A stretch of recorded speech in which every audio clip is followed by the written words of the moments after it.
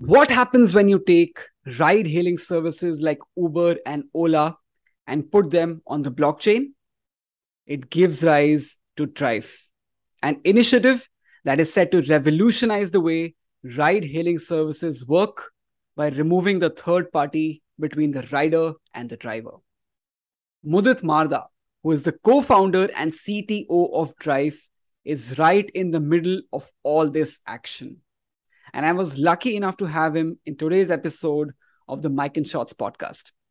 So sit back, relax, and listen to this insightful conversation around the concept of Drive, blockchain, entrepreneurship, and the impact of college in Mudit's life. Let's go for it.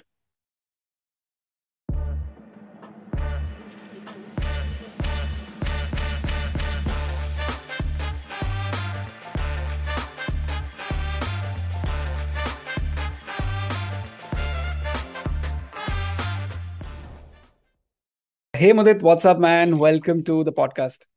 Thank you, Divyansh. Thank you. Glad to be here.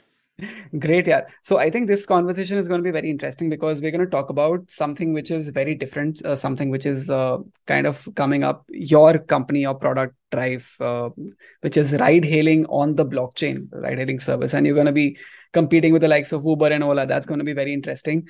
And also the fact that you've been in the Web3 space for a while, the blockchain space, and you have a lot of knowledge on crypto, smart contracts. So we're gonna have some conversation around that, and also about your background. You've been to BITS Pilani, right? And that's very interesting, and entrepreneurship as well. So on that note, Mudit, just wanted to ask you, how have been the last couple of years or the last year been for you in terms of work? In terms of work, okay. So the last year and the last, I think, couple of years have been fairly interesting for starters. They've been very mixed. A lot of things have happened. There've been a lot of ups and downs. It's been as if it's been like it's been very intense. There have been yeah. I mean, I've tried to keep that steadiness and the balance in all the highs and lows, and tried to be not too disturbed. But it has been very interesting, if I may. Yeah, it's been interesting and Interesting. hectic, very hectic. Yeah, because you are operating from Bangalore, right? Your company, and Bangalore has that Correct. entrepreneurial vibe, and entrepreneurs are there everywhere across the city. I've been to Bangalore like a couple of times, and I've seen the vibe. I've met founders. So, how do you find the vibe of the place? Like, how is Bangalore as a startup hub? Is it really the case? As in, does it really offer you that kind of vibe? Absolutely, yeah. I mean, absolutely. It's not even just a startup. I would say the vibe is very like tech startup-y vibe, in the sense कि अगर मैं ये same चीज, if I would have done this in let's say in Delhi NCR, or even in Mumbai, or Pune, or Calcutta, or anywhere, or Hyderabad, it wouldn't have been the same, essentially. Uh, I mean, we get a lot of customers who tell us that, boss, your app alignment is off, your API is not working. I mean, Oh. things like that. I cannot imagine that happening in Delhi NCR. I mean, if I Mm. were doing this in Delhi NCR, people would probably just be abusing me if things didn't work. But out here, I think people just understand. It's a very technical city as such. So running a technical startup, a tech startup here, that too a deep tech startup, which is like heavy blockchain based, crypto focused. So I think that it makes a lot of difference us being in Bangalore, and Bangalore I think is a good choice we took in terms of piloting. So yeah. Interesting. I've seen a lot of folks, moving to Bangalore from colleges like BITS and IIT. So you've done your engineering from BITS Pilani as well. I've interacted with folks from BITS, and they're doing like creating crazy stuff on blockchain and entrepreneurship as well. So, is there something about BITS Pilani that stands out? Like, I just want to know about the culture in the college and how does it impact you, like as a person and even as an entrepreneur, as a businessman, technologist. Your perspective. I think a college, the college that you go to makes a lot of difference. It makes a big part of who you are and who you eventually turn out to be. So, so I think for me, bits and bits planning has been something which has been pretty close to my heart, and pretty. important in sculpting who I am today. So I think I would give Pilani a lot of credit for that.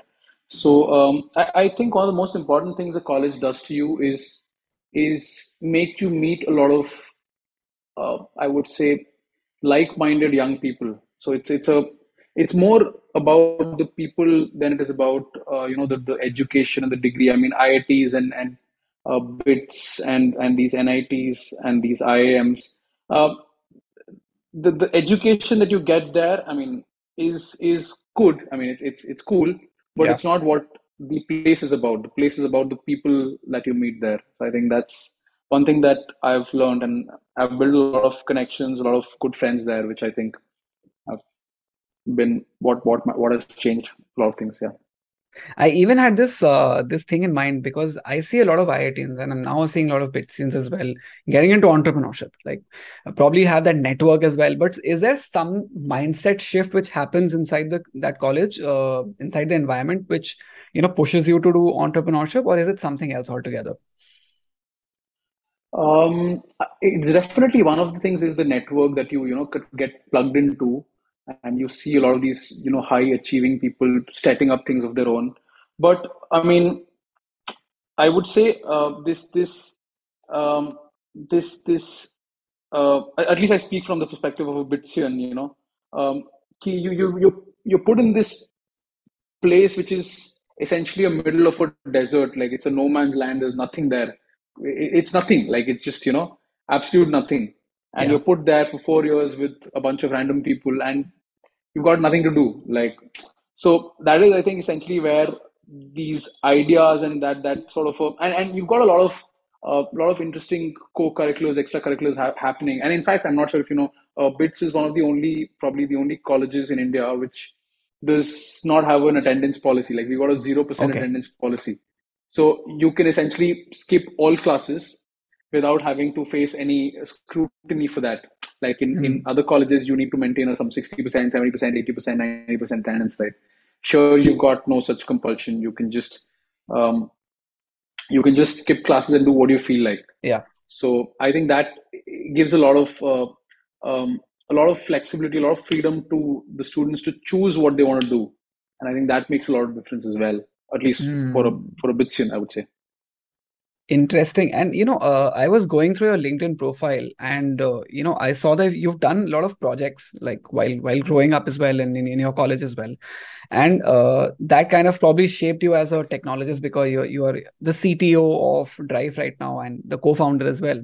So can you shed some light on the journey you've had like before Drive that pushed you into coming eventually going into this whole new era of Web3 and blockchain and Drive, right? Just shed some light on your journey. So Web3 blockchain was, I mean, some of it was sparked. I mean, I think the entire Web3 revolution is more than just a couple of years. I think it's a paradigm shift in the philosophy itself. Web3 is more about getting the control of things back into your own hands. So I think I've always, I mean, back ever since I can remember, I've been a slight rebel of sorts. I mean, I've tried to fit in, but I've always felt this slight difficulty with trying to accept things the way they are, and at least the organized, structured, what do you call, organization of uh, culture that we have, right? So I've always been a little counterculture, and I've been always been slightly rebellious to things. And I think Web3 gave me that sort of a vision that everything should not be controlled by those who are powerful or those who are wealthy and those who are those who've got, I mean, yeah, those who are powerful, essentially powerful either by muscle power or by money. So um, that is when I thought that when such people have got when they have power, they tend to exploit uh, Yeah. those who don't have such power. Um, and we've seen this with big institutions, with big people, with banks, with governments, with everything. I mean, you know a few governments that oppress a lot of smaller governments. You see a lot of big banks that oppress a lot of companies, a lot of smaller banks, a lot of smaller individuals. So essentially, this might is right is kind of what I thought I always had a problem with. and the power being concentrated in the hands of few who do not utilize it properly. So that is, I think, philosophically what I've always carried. And with the entire Web3 picking up, that that side of me, I think, got evoked. So Hmm. I think it was more of a philosophical attraction than a technological attraction to begin with. कि यार ऐसा भी possible है. This sort of a way of life is also possible, right? The entire peer-to-peer sort Yeah. of a thing, and yeah, that's how I think and to top it off, I think I got out of college. I started investing in crypto, Okay. and I started looking at crypto investments, and then that is where the tech side of me, got got inquisitive. I want to know what powers this crypto that I'm buying, this crypto that I'm transferring for so cheap across, across countries. So that is when I started digging into the underlying tech, the underpinning infrastructure, and I came across blockchain. I started delving into what blockchain is. I started delving into smart contracts, started building a lot of things. And yeah, I mean that time was very ripe. It was back in 2006, 17, I think, Okay. 17, which was, I think, what, 4 or 5 years from now. Yeah. And things weren't, I mean, blockchain wasn't as hot as it is now. People were just starting to figure out things. So, Hmm. yeah, I mean, I made a bit of money, I lost a bit of money, but more than that, I understood what is happening under the hood. So I started doing a lot of projects essentially, a lot of individual projects. I started servicing some clients. So I think, yeah, one thing led to another, and that is when Drive happened. Essentially, I met my co-founders on Telegram, Okay. which is, I think, uh, a place where the entire crypto scene is happening, Telegram and Discord. So you see a lot of Telegram, a lot of crypto Web3 developers, blockchain developers hanging out in Telegram and Discord. So Yeah. that is where I used to sort of hang out, and I found my co-founders looking for a technical guy, for a technical lead to help on the blockchain development, and that is how we Okay. connected. I loved the idea, and at that time the idea was at the very infancy. Ki, boss, we need to build a ride-hailing application which is commission free, which does not charge commission, because we think that commission per ride, per driver, per day, like every ride that a driver takes is charged with commission. So we felt that that is not the right way of doing things, and we wanted to turn that around. But just turning that around would not be sufficient, and that is what we had till then. So that is Hmm. when I started, plugging in, and we came up with a lot of other major changes, deviations from the regular uh, Ola Uber experience that you have. And Hmm. yeah, I mean, that's it, I suppose. That's interesting because I have a couple of questions here. So you talked about the fact that you are a rebel since the very beginning, like that's your philosophical side of the world, right? So what kind of change shifted your mindset? Like how did you become a rebel? Is there something that influenced you? Were there some environmental factors or influence from the family? What was it? I don't know, man. I was never very, I mean, ever since a child, I was never very happy with what we were being taught and how things were running. I mean, as far as I can remember, I was not very Yeah. happy with the general way of life. Ki you've got to study, you got to do this, you got to do that, and this is the way of living. This is so. I mean, I always used to question a lot of things, and I always used to. I mean, I don't think it was ever triggered by any major experiences that I had as a child. It was just generally, I think, how I was. Yeah, I mean, I'm not sure how that was the case, but ever since I remember, I just didn't like very Yeah. organized, very big organized things, and Hmm. things being imposed on me. Ki ye karna hai, this is the way of Correct. life. You have to do this if you want to be happy, Yeah. and that's something that I was not very happy about. And is there any idol you kind of followed? Any particular idol in terms of say a movie star or a sports person that kind of influenced you in a way? Since, I mean, when I was younger, much younger, I think I used to. I've always been attracted to music, so I've always fancied a few musicians and rock stars and music stars. And but yeah, I mean, I've been I think one of the people that has really put like a strong impression on me has been one of the former Beatles, one of the Okay. former Beatle lead guitarist George Harrison. That I think is one of the persons that I Right. admire a lot. That is kind of, but that's been a recent. I mean, 4 or 5 years that I've been Yeah. sort of fairly impressed by his personality, his achievements. Yeah, one of the people that has influenced me a lot. Very relatable story in terms of being a rebel. So on that note, I think I'll move on to the fact that you did a lot of projects, right, to gain that knowledge in the Web3 and blockchain domain. So one of the questions which I get a lot from say students who are following me on LinkedIn, and I'm in touch with a lot of other folks, how do you crack such projects? Like, what is the way you get into such projects? Is it like cold DMing the founders of such companies, or any platform which you can go to stuff? Can you just shed some light on that? Yeah, one thing, I mean, not sure if this is going to answer the question, but one thing that I think is very important is that your fundamentals should be very clear. I mean, cold DMs and all is a step beyond that, but I've seen a Correct. lot of people cold DMing me and reaching out and trying to do things where their basic fundamentals of what they're trying to do is very off. So, I mean, when that is the case, however you may reach out, however you may be on Freelancer, or you may be on Upwork, or you may just be reaching out to people on Twitter, on Instagram, or on LinkedIn, or on Discord, or on Telegram, it's all going to fail because Yeah. at the end of the day, you're not going to be able to pull it off. Yeah. So Hmm. I think one of the major things is knowing at least the basics and the fundamentals of things very thoroughly, which I feel is somewhat lacking because, of course, the entire blockchain industry is also new. So, I mean, I'm just going to speak on behalf of blockchain and Web3.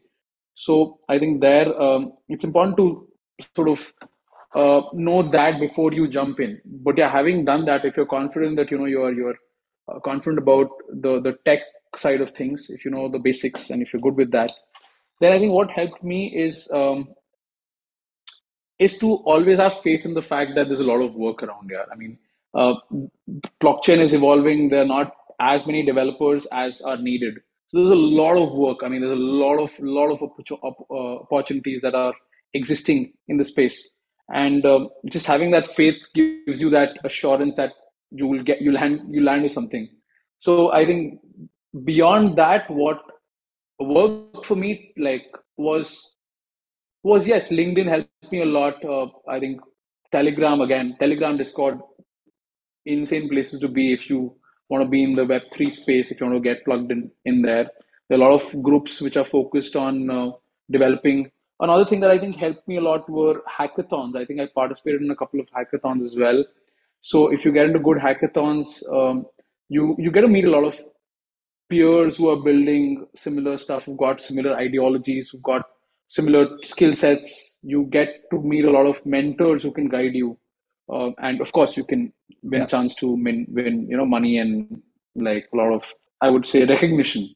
So I think these were the things that worked for me. Hmm. Interesting, because I just wanted to know how things shape up in terms of projects when it comes to Web3, because I see a lot of folks doing it, but they lack the fundamental, as you just said, right? They're trying to get projects, but yeah, fundamentals are lacking. So yeah, that's the first stepping stone. And from projects, I think I'll jump to the fact that you are the CTO of Drive, and running this cool startup which is kind of has a lot of potential. So, Mudar, tell me, like, how does it feel to be, the CTO of such a, what do you call, very promising kind of a startup, and a promising idea and the product as well. So, and what did it take to reach this level of, the product which it is right now? Like, it's kind of very probably popular among the people who know about Web3 right now, and you may just go beyond such folks. I think that's what you intend to do, reach the layman and every other person, right? So tell me more about Drive, and how did you reach this level, and how does it feel to be the CTO? What is your day to day? Sure, man. That's a lot of questions. So let me try to take them one by one. But yeah, Drive. I think I mentioned about how it started off. We started off with this one idea of trying to make sure that drivers are not exploited, because they were being, and they still are being exploited by a lot of big giants, right? I mean, they were lured in by a lot of incentives, and once they were hooked into the platform, they're now being exploited majorly. I think we wanted to remove that exploitation which comes in with the centralized control of things, which manifests in the form of commissions. And we realized that the drivers don't actually, they barely make any money and they barely take any money back home. So it was more of a, I mean, we had some moving conversations with a few drivers, which kind of made us feel that that they're not being treated fairly and justly, which I think was the major motive behind doing this. So yeah, fast forward to, I think, last year we started. I mean, we took us a while to actually build the entire product. I mean, in our heads also. So I think with everything that you ever do, the first thing is it sort of, you conceive it in your head. You sort of Yeah. understand the full depths of it, and then only then it sort of manifests in the real world, so to say. So I think it took us a good one and a half, probably even quarter to 2 years to even conceive Drive. I mean, we started off with this idea of no commission ride hailing using blockchain, but blockchain requires you to. I mean, we saw a lot of players in the market back in 2018 and even 19 that that took the Uber model, put it on a blockchain, and hope that it will work. But it didn't, of course, because I mean, what just changing the technology does not make the product different. Right. A lot of people have tried to do this with blockchain things. Okay. You take any application, take any use case, pick it up, put it on a blockchain, and that's it. I mean, Mm. blockchain is not some magic wand that can solve things just by plugging Yeah. that in. Yeah. Which is something I think all my co-founders, we all recognized well in time, Okay. that blockchain is an enabler, but is not Hmm. the solution in itself. It's an enabler to a solution, but it is not the solution in itself. If you plug in blockchain, you've got boom, you've got the solution. So that is something we recognized early on, and we were trying to stay away from this whole concept of picking up the same model and plugging that on a blockchain and hoping to make it work.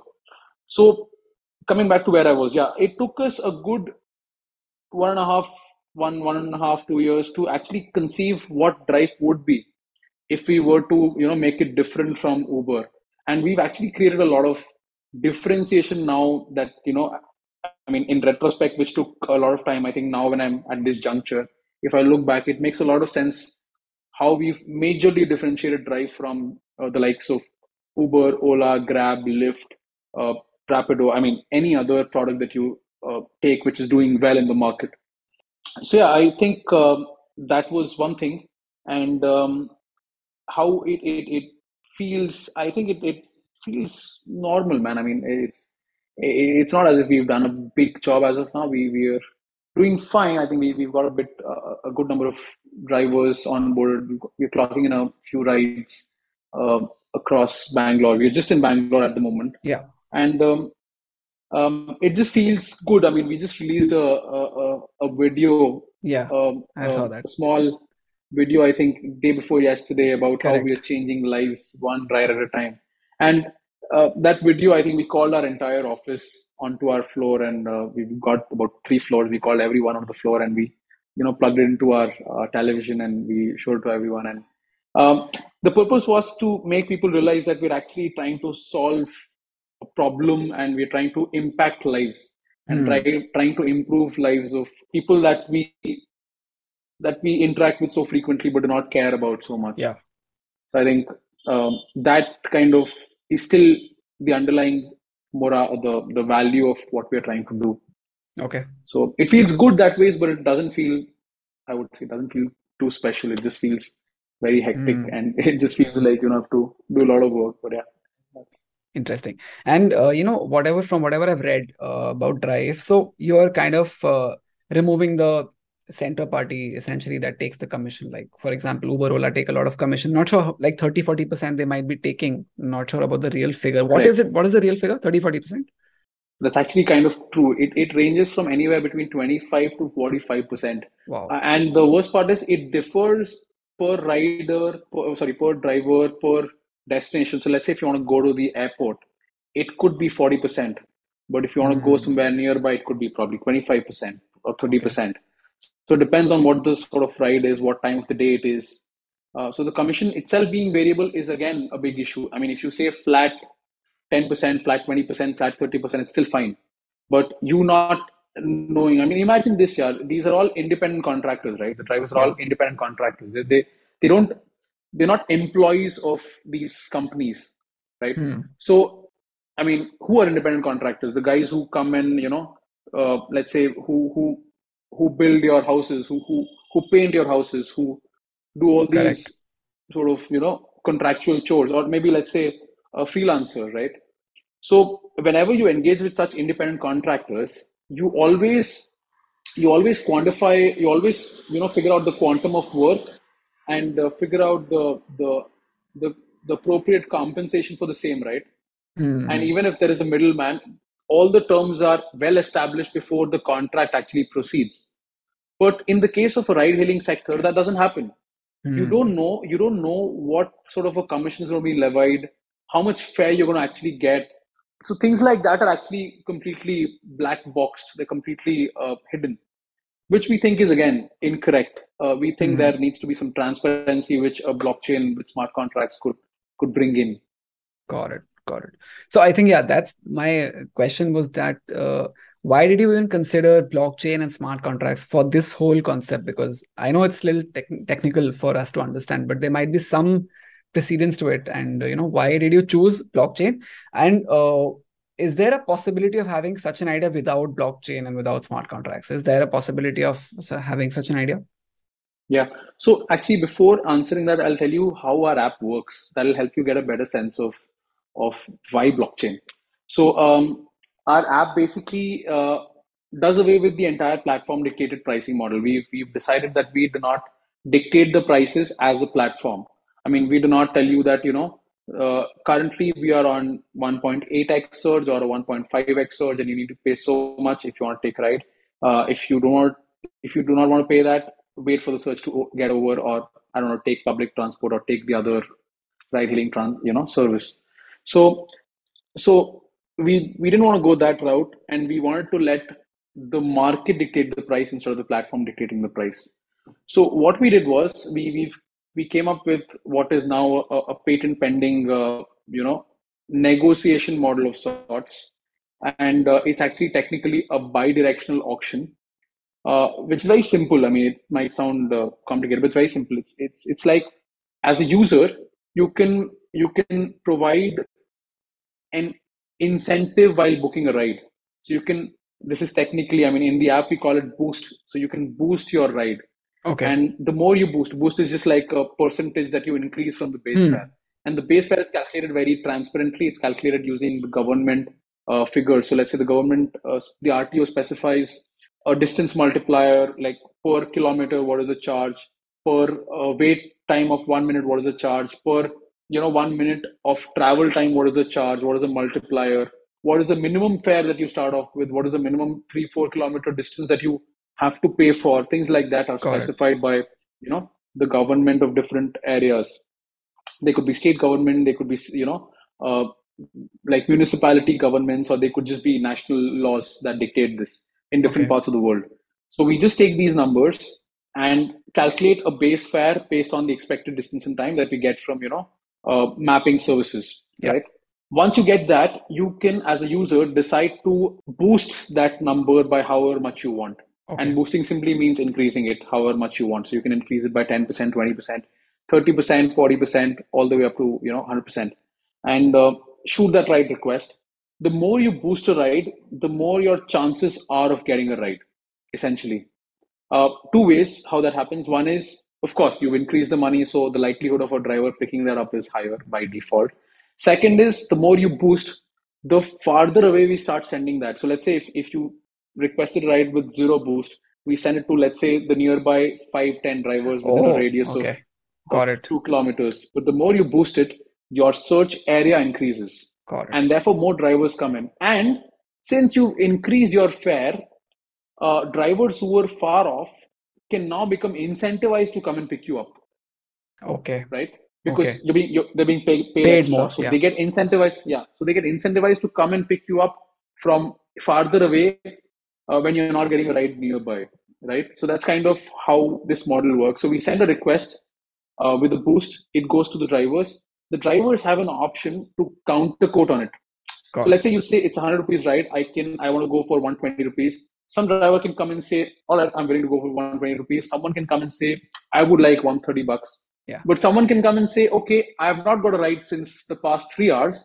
Let me take you for 110 bucks. I'll give Okay. you a 10 rupees discount on what you've proposed, right? Hmm. So all of these drivers, when they counter quote, we put that in a list and we show it to the rider. Okay. The cool part is this: the rider, the passenger, can actually choose which driver to go with, right? And here's the fun part: this choice is not with you when you're riding with the traditional ride hailing Yeah. companies. You don't have Yeah. this choice. Yeah. You Yeah. don't get to decide who you go with. It's a ride that is matched to you by the platform itself, right? Yeah.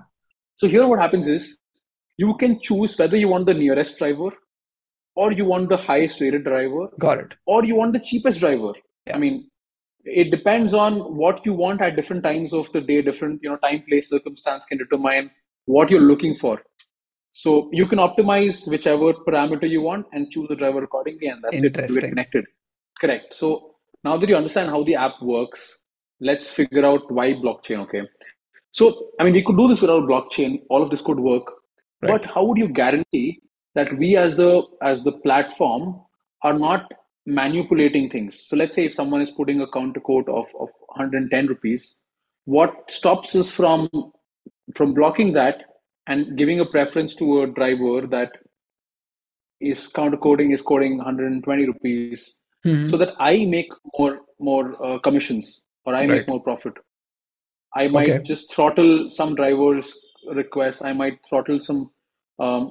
I might delay some drivers' requests. I might Hmm. manipulate someone's numbers, right? Right. So all of that transparency, that trust is removed if you Hmm. remove a blockchain. With a blockchain, what happens is all of the peers, all of the drivers and passengers can directly talk to the chain, right? Okay. With us just being an interface. So Hmm. that ways, any ride request that you put in, any boost that you add, any counter that code that you make stays on the chain. It is completely verifiable. It is Okay. there for anybody to validate that you actually made that quote and you've got the ride. So that's kind of the idea behind this. That's interesting. And when you say on chain, it means that you have essentially a blockchain network and you put that data on the blockchain network, and nodes will verify if that data is correct or not, right? Whenever change Yes. happens. So, I mean, not just nodes, we run it through some smart contracts. So, there are Right. certain rules that have been written in smart contracts. Like, for example, you requested a ride, okay, and there are some three drivers that have been selected to counter quote. I, who is not one of the three drivers, should not be able to counter quote. So, if I want to say that, I'm going to give you that ride for 10% discount, it is of no value, right? So, Yeah. those are some rules that you put in the contracts to check that you're not allowed to write, counter code for this, or you cannot quote for more than 100%. So things like these checks have been put in there, and these Got it. also get, so your anything that you do gets validated by these, gets Got it. adjusted, and then it gets recorded. And this is interesting because I want to know, how do you guys probably earn through this product? Because if you have started this, there might be, Absolutely. yeah. Yeah, yeah, yeah, How do yeah, you yeah. guys earn through this then? So how we make money is through a subscription model. So it's like any subscription that you use, Netflix or whatever. So basically, we charge the drivers a daily subscription, daily, weekly, monthly, depending on what their capacity of paying is.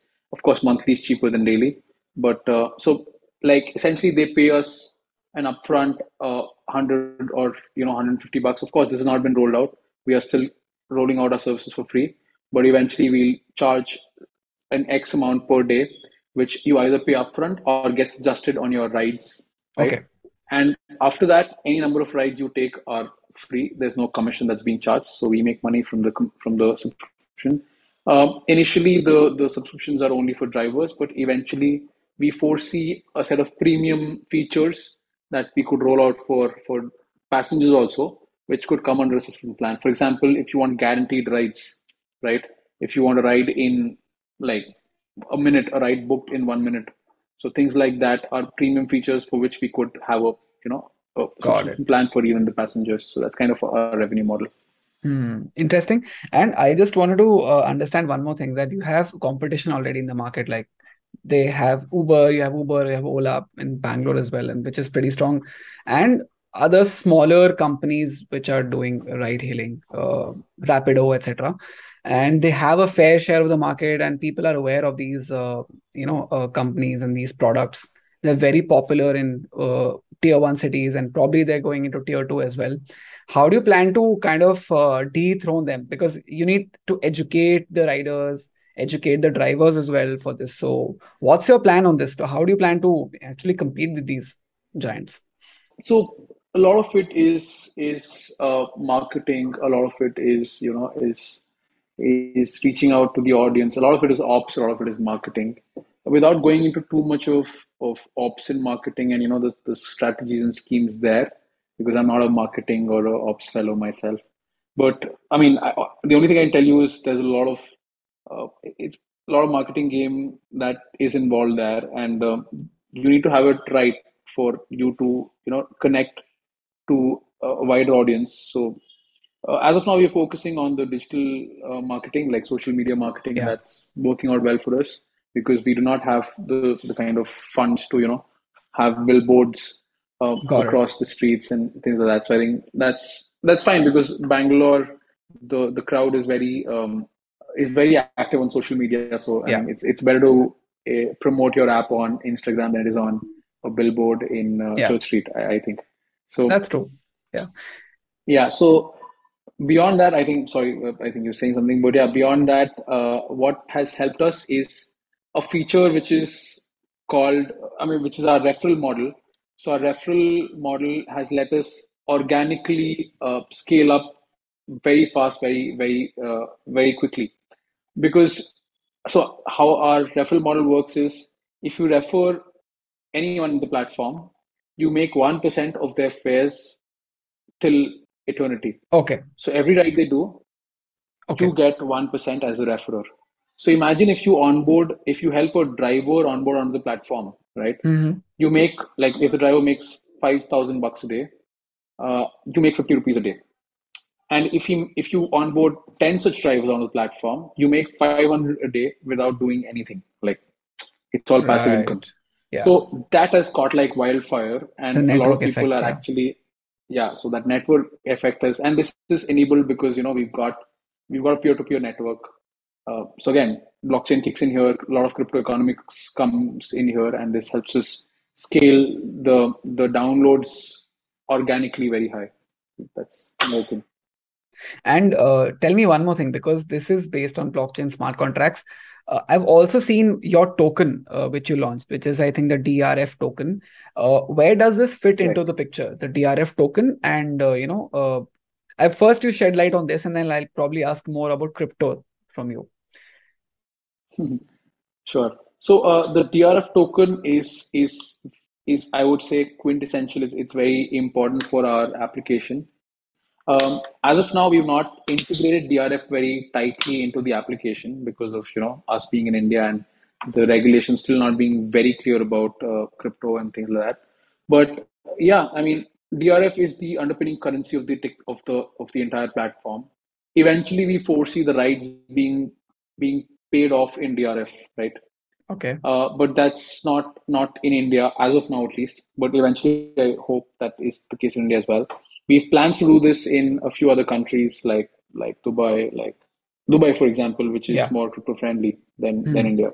So that is one of the utilities. But one of the major use cases of DRF is our franchisee model. So another interesting thing about us is we operate in a franchisee model. We do Hmm. not set up operations in different parts of the world ourselves or different parts of the country ourselves, like how Uber or Grab or Ola or Lyft or even Rapido does, right? So we franchise out our operations and we provide the tech. To get hold of any franchisee, you need what we call as an NFT. which is a franchisee NFT. We again use NFT tech here. Yeah. This is one of the one of the very unique use cases of NFTs. Generally, when you talk of NFTs, you see JPEGs and audios and all of that stuff. But Yeah. we've tried to use NFTs for the use case of franchising. So every city, every state is converted into an NFT, and by acquiring that NFT, you get the rights to run operations in that particular city on behalf of Drive. And Okay. using that NFT, you can configure different parts of the smart contracts, and you can Okay. configure the entire application. So basically, this NFT is acquired using some sort of auctions wherein the DRF token comes in. So the more you stake, the more your likelihood of getting a franchisee is. So Oh, you use the tokens to get hold of certain areas of operations, basically, got it. and Okay. whoever holds tokens gets a share of revenue. So, for example, if you've got some tokens but you do not actually want to run operations in, let's say, Delhi, Mm-hmm. what you can do is you can delegate your tokens to someone who wants to contend for the franchisee. If Right. they win, your token gets locked with them, right? And let's say if you've given them 1% of the total locked tokens, they give you 1% or whatever, 0.5%, depending on what agreement you've got in. They give you a share of the revenues or the profits they make. So that's kind of Okay. where the Okay. tokens come in. And there are Wow. other interesting things about the token. We plan to sort of give out tokens per ride. So every time you take a ride, you get some tokens, and the drivers can use those tokens for leveraging micro loans, things like that. So as Okay. a driver, you can take those tokens, you can again lock it, or you can spend those tokens to get loans, things like that. So there are other such plans also in the roadmap. Got it. Got it. So, a natural question arises is about the crypto market, the crypto side of the things, right? So currently, I think the people have lost trust in crypto, like the laymen who had invested in the crypto tokens like Bitcoin and Ethereum and stuff, and probably the confidence a little lower right now because of other macroeconomic conditions, right? So, does that also impact you in some way? And also the fact that from your perspective, where is the crypto market right now, and how will you as a company try and gain more trust of the people to actually undertake or download your product and start using it? What do you think about? Um, yeah, I think the sentiment is not the best at the moment, that's for sure. And what works in our benefit is that we are not seen as a crypto company per se. Like we are seen as a taxi company, which is a deep tech company which uses blockchain. I mean, we the most extreme you could see us in general is a blockchain company that does taxi operations, right? Right. But very few people see us as a crypto company. So I think that ways we've not been subjected to a lot of inconvenience, and I think we've been fine, both from the user's perspective, from the driver's perspective, from the community perspective, and the government perspective. I think we've been fairly safe there because we do not actually in India deal with a lot of crypto. We've kept the crypto thing aside in India when we operate. That being Okay. said, I think in general, again, it's more about the generic. I mean, this could go on for a long time if I start delving into this, but it's more about again, it comes down to that side where what you think is right. Do you think the government controlling the currency Hmm. or the banks controlling the currency? Do Yeah. you think that is right, or do you think a freely controlled currency is right? So I think it ultimately comes down to that, and whoever has faith on that will continue to hold, and eventually, hopefully, markets will correct themselves. They'll become more favorable, and the bulls will be back. So yeah, let's see. I think I should ask a personal question. Have you invested like too much money in crypto, or uh, Not really. I've got a bit of my investments in crypto for sure, but not a lot. I would say um, I think ever since Drive happened, there's no time to sort of look at investments, to look to track investments, to invest at all as such. So yeah. it's more about investing time, money, and consciousness in Drive more than anything. So I would say that as such, I had investments long ago when I was much younger, but but I think now the investments have kind of taken a backseat. I've not even looked at my portfolio, and so Hmm. yeah, not a lot, man. Interesting I because wish I yeah. had though. I wish I had though, but yeah. Interesting. And from that, I want to also understand that, Web3 is a kind of democratized technology in a way across the globe. It's not like the US is the only hub right now. Other countries like Dubai as a city has picked up, and UAE has picked up in Web3. I think we are doing great, man. Yeah, even As a India. country, I That's mean, the question. in terms of the tech, yeah, go for it. Let's No, hear the question. same question. That what do you think about India? Because I see a lot of talent here and a lot of companies like Drive, yours, and building up. Absolutely, absolutely. So yeah, I mean, I think we're doing great as a company in terms of building things, man. We're doing fabulous in terms of producing talent that can build stuff, that can conceive stuff, that can work with this entire philosophy. I think, and we've got projects like Polygon. We've got projects like I don't know, like Persistence. We've got projects like a lot of projects that are doing wonderful out of India, right? Like Economy, we've got a lot of good projects coming out from India, and I'm not sure if Drive is again fit to be in that category. I hope it is, but the the only thing that I think could hold us back is unfavorable government policies. Because I mean, even if you put policies, this is something that you cannot really stop Yeah. as such. At least that's what I believe. So it makes most sense to understand the technology, to live with it, and to sort of let it bloom in a way that it becomes it is a positive growth rather than Yeah. suppressing it so that it grows negatively, because it'll grow Hmm. for sure. Yeah. It's going to be there. So it's in the hands of the governments to either uh, let it grow nicely while keeping some checks and balances in place, weeding out the wrongs, or otherwise completely try to suppress it, and then it booms one day with Hmm. a lot of things that you did not want to have. So I think that's kind of a choice that's there Yeah. with the big guys. Even I'm very bullish on Web3 and the talent that we have in the country. At the same time, coming back to Drive, because you are a growing company and you have people in your company as well, right? So how big are you right now? And probably you're growing as well. Yeah, we've got about 65 to 70 people right now. So yeah, and that's grown massively in the last 4 or 5 years. I think we've kind of doubled, if not tripled, since Yeah. the last 3 months. So we're scaling up like anything, and yeah, I mean, the number of drivers that we got on board have reached about, I think, 20,000, of which about 8,000 drivers are active on the platform, and we've got about 100,000 users signed up onto the platform, clocking about 6,000, 7,000 rides a week. So Whoa. I think we've got a good bit of things going around here. So as we scale up, things will only increase, hopefully. And when you say 100,000, it's only Bangalore or is it any other city as well? Just Bangalore, man. We just live Wow. in Bangalore, so all of this is in Bangalore. Probably you'll come to Delhi soon then, yeah. Yeah, yeah. The plan is to either get into Delhi NCR or Mumbai. I think we've got Hyderabad also lined up. Okay. But yeah, Delhi NCR or Mumbai is kind of what we are discussing internally about where to go next. Awesome, awesome, man.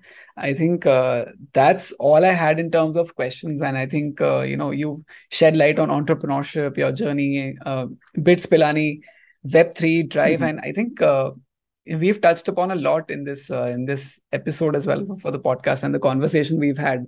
And probably I think I'll wish you all the best for Drive. I think the product looks amazing. I have it with me as well, and I'm just waiting to try it out soon and give you some feedback as well. And uh, till the time we meet sometime, like I'll come to Bangalore and let's say we'll meet up as well and we'll have some fun together. On that note, Absolutely, man. yeah, thank you, Yeah. Mudit. Thank you, Mudit, for this, and really appreciate your time, man. Thank you so much for this. Likewise. Thanks a lot, Divyansh. Cheers. Cheers, cheers. So that was Mudit Marda from Drive. If you enjoyed this conversation, then don't forget to follow Mike and Shots podcast. Till then, take care, and more insightful conversations like these will be coming soon on the podcast.